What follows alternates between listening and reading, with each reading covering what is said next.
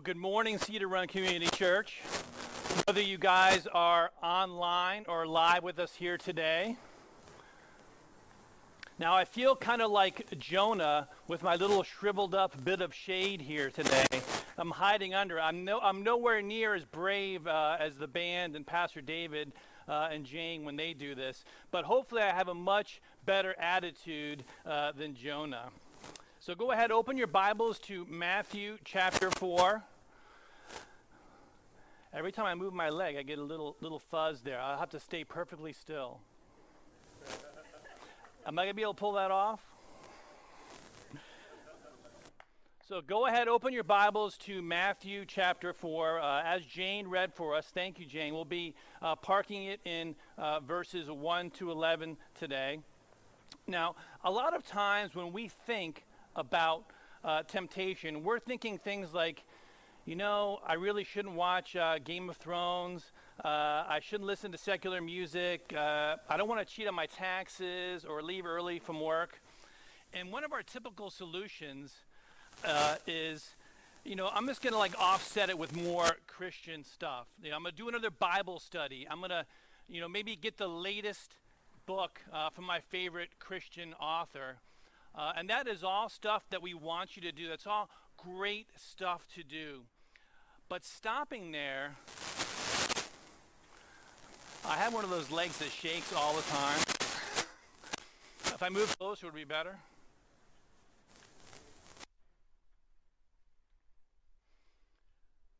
So if we offset all of our temptation, am I on? All right.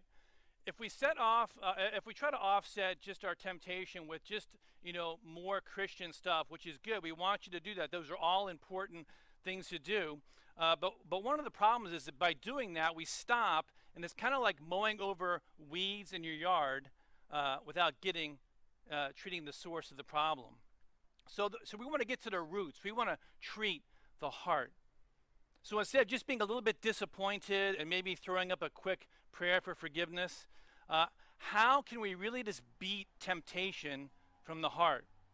So this morning we'll be looking at the three temptations of Christ. We're going to kind of take a look at the temptations that Satan throws at Jesus, Satan's playbook against humanity, so to speak.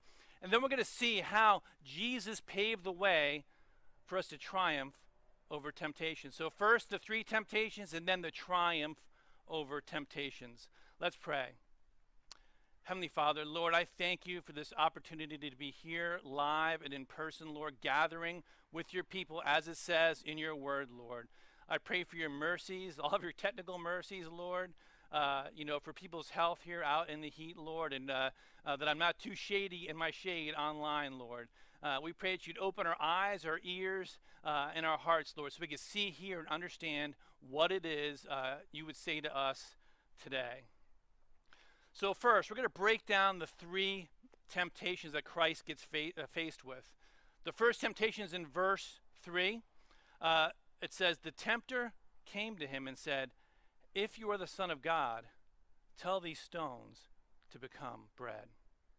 So the first temptation really involves asking the question, what sustains you? Now, Jesus is hungry here. But a lot of times, and most of the time in Northern Virginia, we're so blessed that we're really way past needing God to provide that loaf of sourdough at Teeter. Why are they always out of sourdough? You guys can laugh even though it's hot, okay? But if you think about bread, we're talking about sustenance. What is it that sustains you? And you can answer that by asking yourself a few questions. You know, what is it that gets you through the day? What is the dream that keeps you going? What if it were taken away from you right now, would just make you lose your mind, get really angry, or really depressed and despondent? And you can even check your prayer list. In fact, is your prayer like a list? Is it more like a wish list, or are you praying about things like your love and thankfulness for God more and more? Are you seeing that develop in your prayer life? Now, Jesus knows his Father in heaven is going to provide all of his basic needs. Jesus knows the angels will be ministering him right after this incident with Satan. He would say later in Matthew 8, verse 20, that he didn't even have a place to lay his head. He didn't even have a rented basement room in Franklin Farm. But he never obsessed about getting a 3-car garage either. Here's his reply to Satan in verse 4. It is written, man shall not live on bread alone, but on every word that comes from the mouth of God. Now, Jesus is not going to be tempted to use his powers to focus and obsess on something that God naturally provides, that he can trust God for. And here are just 6 words out of Scripture that we should focus on and cling to that actually represent the whole goal of the Bible, the gospel, and they sum up where we can find our sustenance as Christians. And a voice from heaven said, this is my Son, whom I love, with him I am well pleased. When Jesus gets baptized right before this, God's booming voice comes out from heaven and says this, you are loved. I am well pleased with you. You are my Son. And that is where Jesus draws his identity and his strength against temptation from. So our temptation, though, is to find our sustenance, our worth in the bread, instead of in God's love and acceptance through Jesus for us. So we've tied God's love for us to the bread. How much we have, how much we don't have, that God must not care about me if he doesn't give me X or if he doesn't give me fill in the blank. So we pin our sense of acceptance and self-worth on that instead of the fact that God loves us based on what Jesus did for us. And Satan goes right after that. He goes after the relationship. He goes after the relationship. Here's what he says. If you are the Son of God. And you know, most of the time, we fall for that. We fall into the temptation of finding our bread, our sustenance somewhere other than God. So we're going after the bread because we've forgotten that if we're a Christian, if you are a Christian, you are a son or daughter of God, and he is well pleased with you. So what we do is we end up binding God's love and mercy and providence to having or wanting a certain kind of lifestyle, some kind of level of sustenance, a minimum level of sustenance for ourselves. So temptation doesn't just involve some awful thing like watching porn or adultery or whatever else you can think of, being a heroin addict, okay? It's taking anything other than God and making it our ultimate.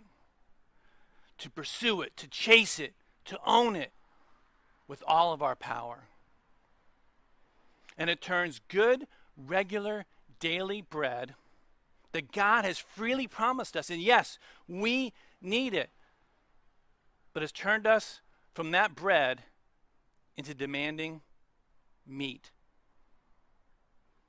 Jesus is riffing on Deuteronomy 8:3 here. Israel in the desert, he provides for all their needs. This bread's not enough. We want meat. So it becomes something we expend all of our energy in excess of our need. Because it's not good enough for the identity we've built for ourselves over and above and apart from the identity we have in Christ as a son or daughter of God. So that's the first temptation, putting our worth into the bread, and then using your powers, using your gifts, using all your energy, trying to get more and more and more, rather than quietly trusting God for what you have and remembering that he loves you as a son or daughter of God and that he is well pleased with you.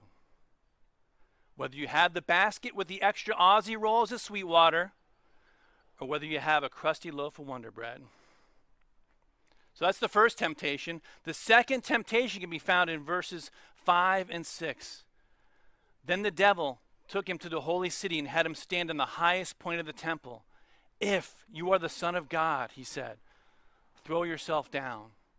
For it is written, he will command his angels concerning you, and they will lift you up in their hands, so that you will not strike your foot against a stone. So once again, Satan's going to go after the relationship here. He challenges Jesus to throw himself off the pinnacle of the temple. What Satan is doing here is he's tempting Jesus to use his powers to save himself.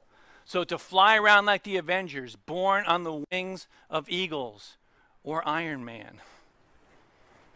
But here's that's weird, because Jesus would have to put himself in jeopardy intentionally to do that. He would have to intentionally throw himself off, put himself in harm's way. Why would he do that?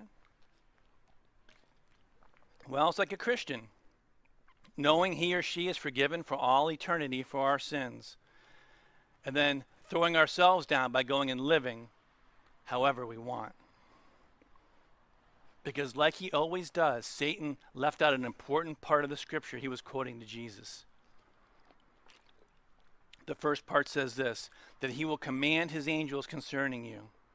Then the rest of the psalm reads that Satan left out to guard you in all your ways.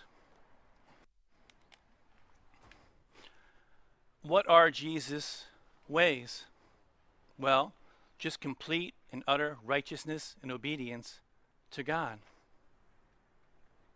Fully summed up by the commands, love God and love your neighbor. Now, if Jesus decided to live for himself, to throw himself down by he'd be ignoring the plight of the very people he came to save. And it's at the same time when we live for ourselves, instead of love and obedience to God, instead of love to our neighbors, whom God has given us the smallest, tiniest role in saving by pointing them toward Jesus. When we're not living in Jesus' ways, which includes serving, because Jesus' ways are not just about self-piety. They're also about the poor and the oppressed and the widow and the immigrant. That means serving. When you throw yourself down as a Christian, what you're really doing is flaunting your salvation. Let me give you an example. Here's one way you know you've officially thrown yourself down. When you get to the other side of that sin, whatever your sin is, and I've got more than one, I got a bunch, okay? Going to that website, having that illicit flirtation, wherever your bread is, and after you've done your sin, it doesn't break your heart. You may throw up a pro forma prayer for forgiveness, but in the back of your mind, you're already planning for the next time. So even though it's broken Jesus' heart, there's no angst, there's no deep shame, there's no, how could I do this after what he's done for me? You've cheapened it. We just shrug our shoulders and we think to ourselves, hey, I'm going to heaven. It's not always as obvious as that, but it can be subtle too. So it's no big deal. I'm already going to heaven. So that's our second temptation. Last temptation of the morning is found in verse 8 and 9. Again, the devil took him to a very high mountain and showed him all the kingdoms of the world in their splendor. All this I will give you, he said, if you bow down and worship me. This temptation is about power and influence, because our pride causes us to love being respected, to love having influence, to be a God in our own right. And it's really just a twisting misuse of the image of God aspect, where he's placed mankind over and above the rest of creation. We're twisting that. And a lot of times we find our worth in stuff like that. Just think it on a small scale. You don't have to be trying to rule the world, but just think of social media, the thrills of likes and follows, or the soul-crushing defeat of nobody liking your selfie. But we begin to find our worth there instead of being in sons and daughters of God.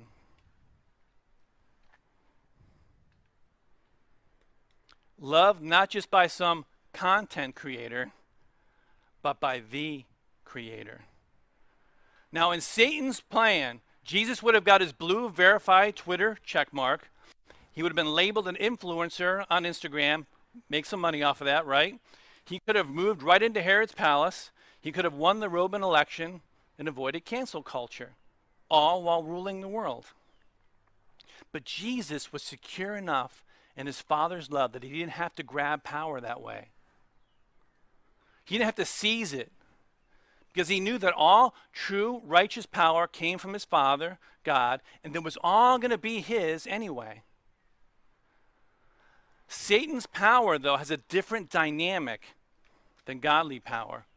And what it does is disguises sin as the answer. And that's the place where real evil can come from. You've seen it in history. And you'll start hearing little phrases pop up. Here's some trigger phrases. The end justifies the means. We have to get into positions of power. We have to be elected so we can make society do what we think is right. Now, whether you're on the right or the left, that can be true. Now, of course, I like the Christian values better. But it's not the gospel if you're making people do them. And here's a way you know you're over-reliant on this power play and you're too wrapped up in the game. You find out that there's some horrible accusation against your opponent or somebody who's on the other side of the fence. And you find out it's not true, and you're disappointed. Listen, Satan's way to power is to seize, it's to grab, it's to overpower, it's to steamroll. He'll say it's for a good cause. Well, we're meeting needs. We're putting things right. And sure, a few lives might be lost. Some freedoms might be curtailed. But that is not the way to redemption. It's just the way to more injustice and evil and oppression, just under all new ownership. So what's the answer? How do I avoid these temptations, Blake? Chasing the bread, throwing myself down, living however I want, and the power grab. That brings us to our last point. The triumph over temptation. How do we triumph over temptation? In Mark 5, verse 28, the woman says, if I could just touch his cloak, I'll be healed. And she sneaks up to Jesus and she grabs the hem of his cloak. Jesus immediately feels the power go out of him. Jesus' power is always going out. In order for us to heal others, to bless our neighborhood, to bless our community, to fight oppression, to stand up for the weak, the impoverished, and the marginalized, you're going to have to let the power go out.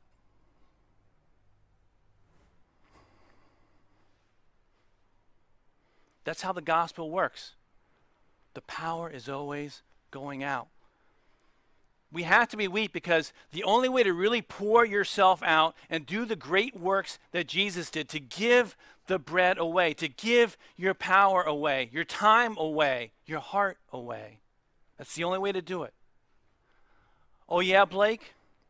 What does that have to do with temptation? Listen, Jesus could have used any of his spiritual powers during those three temptations. He could have used his powers to turn the stone into bread, to make himself fly around the temple and to rule the world. He could have used his powers for that stuff. That was the temptation, to use the powers for himself. In Avengers, there's these stones they're chasing around over several movies that have all this power in them. And Thanos has all the stones, and they each have these individual powers. And yes, I know, Thanos is the bad guy. But there is one stone. It's the Infinity Stone. I think it is, at least. And he overlays it with all the others. He puts it in the gauntlet, and it gives him this ultimate power. And he snaps his fingers, and billions die. Jesus has these powers he can use. He can get the bread. He can fly around the temple. He can become president. But he has one power that he overlays that trumps all the others. He dies. That's Jesus' ultimate power. Thanos snaps his fingers and billions die. Jesus dies and billions live. That's power going out. Power that never would have been there if he'd succumbed to the temptation to use it for himself. But Jesus doesn't get the nice rustic cabin and perfect sunset on Lake Anna like Thanos does. Jesus gets the cross. Unceremoniously tortured and murdered, and done right quick too, so the religious folks could get back to their traditions. The way to real power, Jesus says, I lose my life for you. I give up my power as God to become human. For us, the Bible calls that dying to self.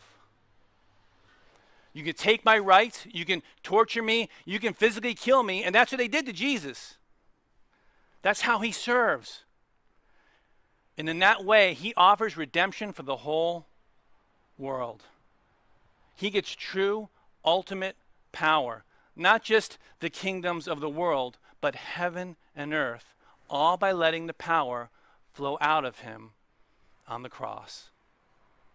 Let's pray. Heavenly Father, this message really scares me. As I'm reading it and preaching it, Lord, and as I was studying, it just terrifies me, Heavenly Father. How can we learn to use our powers for others? How can we learn to let it flow out rather than to use it for ourselves? What does that look like practically in my life as an individual, Lord? What does that practically look like to let the power flow out as a church, Lord? Both the local church and the global church, Heavenly Father. How do I beat those temptations so I'm not short-circuiting the bigger picture, Lord? Heavenly Father, only you can change our heart, Lord. Let us ruminate on you, on your love, and our thanksgiving for you, Lord, and the fact that we are sons and daughters. That is the only way we can do it, Lord, knowing that all this other stuff doesn't matter because you love us as much as if we were the richest person in the world, the most powerful person in the world, and we can pass on those things, Heavenly Father, and we can serve the world. We pray it in Jesus' name. Amen.